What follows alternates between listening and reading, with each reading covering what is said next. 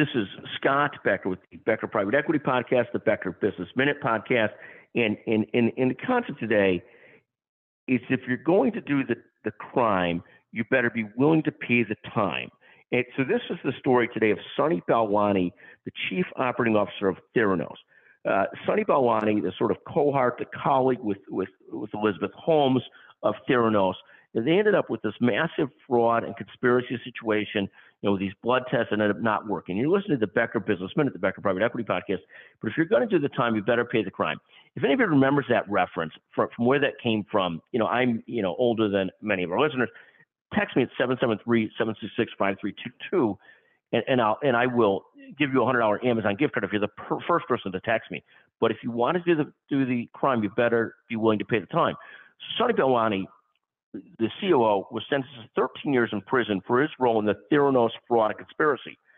Elizabeth Holmes, the CEO, was sentenced to 11 years. And I'm not sure why Sonny Balwani got a worse penalty than Elizabeth Holmes. Hard to understand exactly, but one could guess as to why.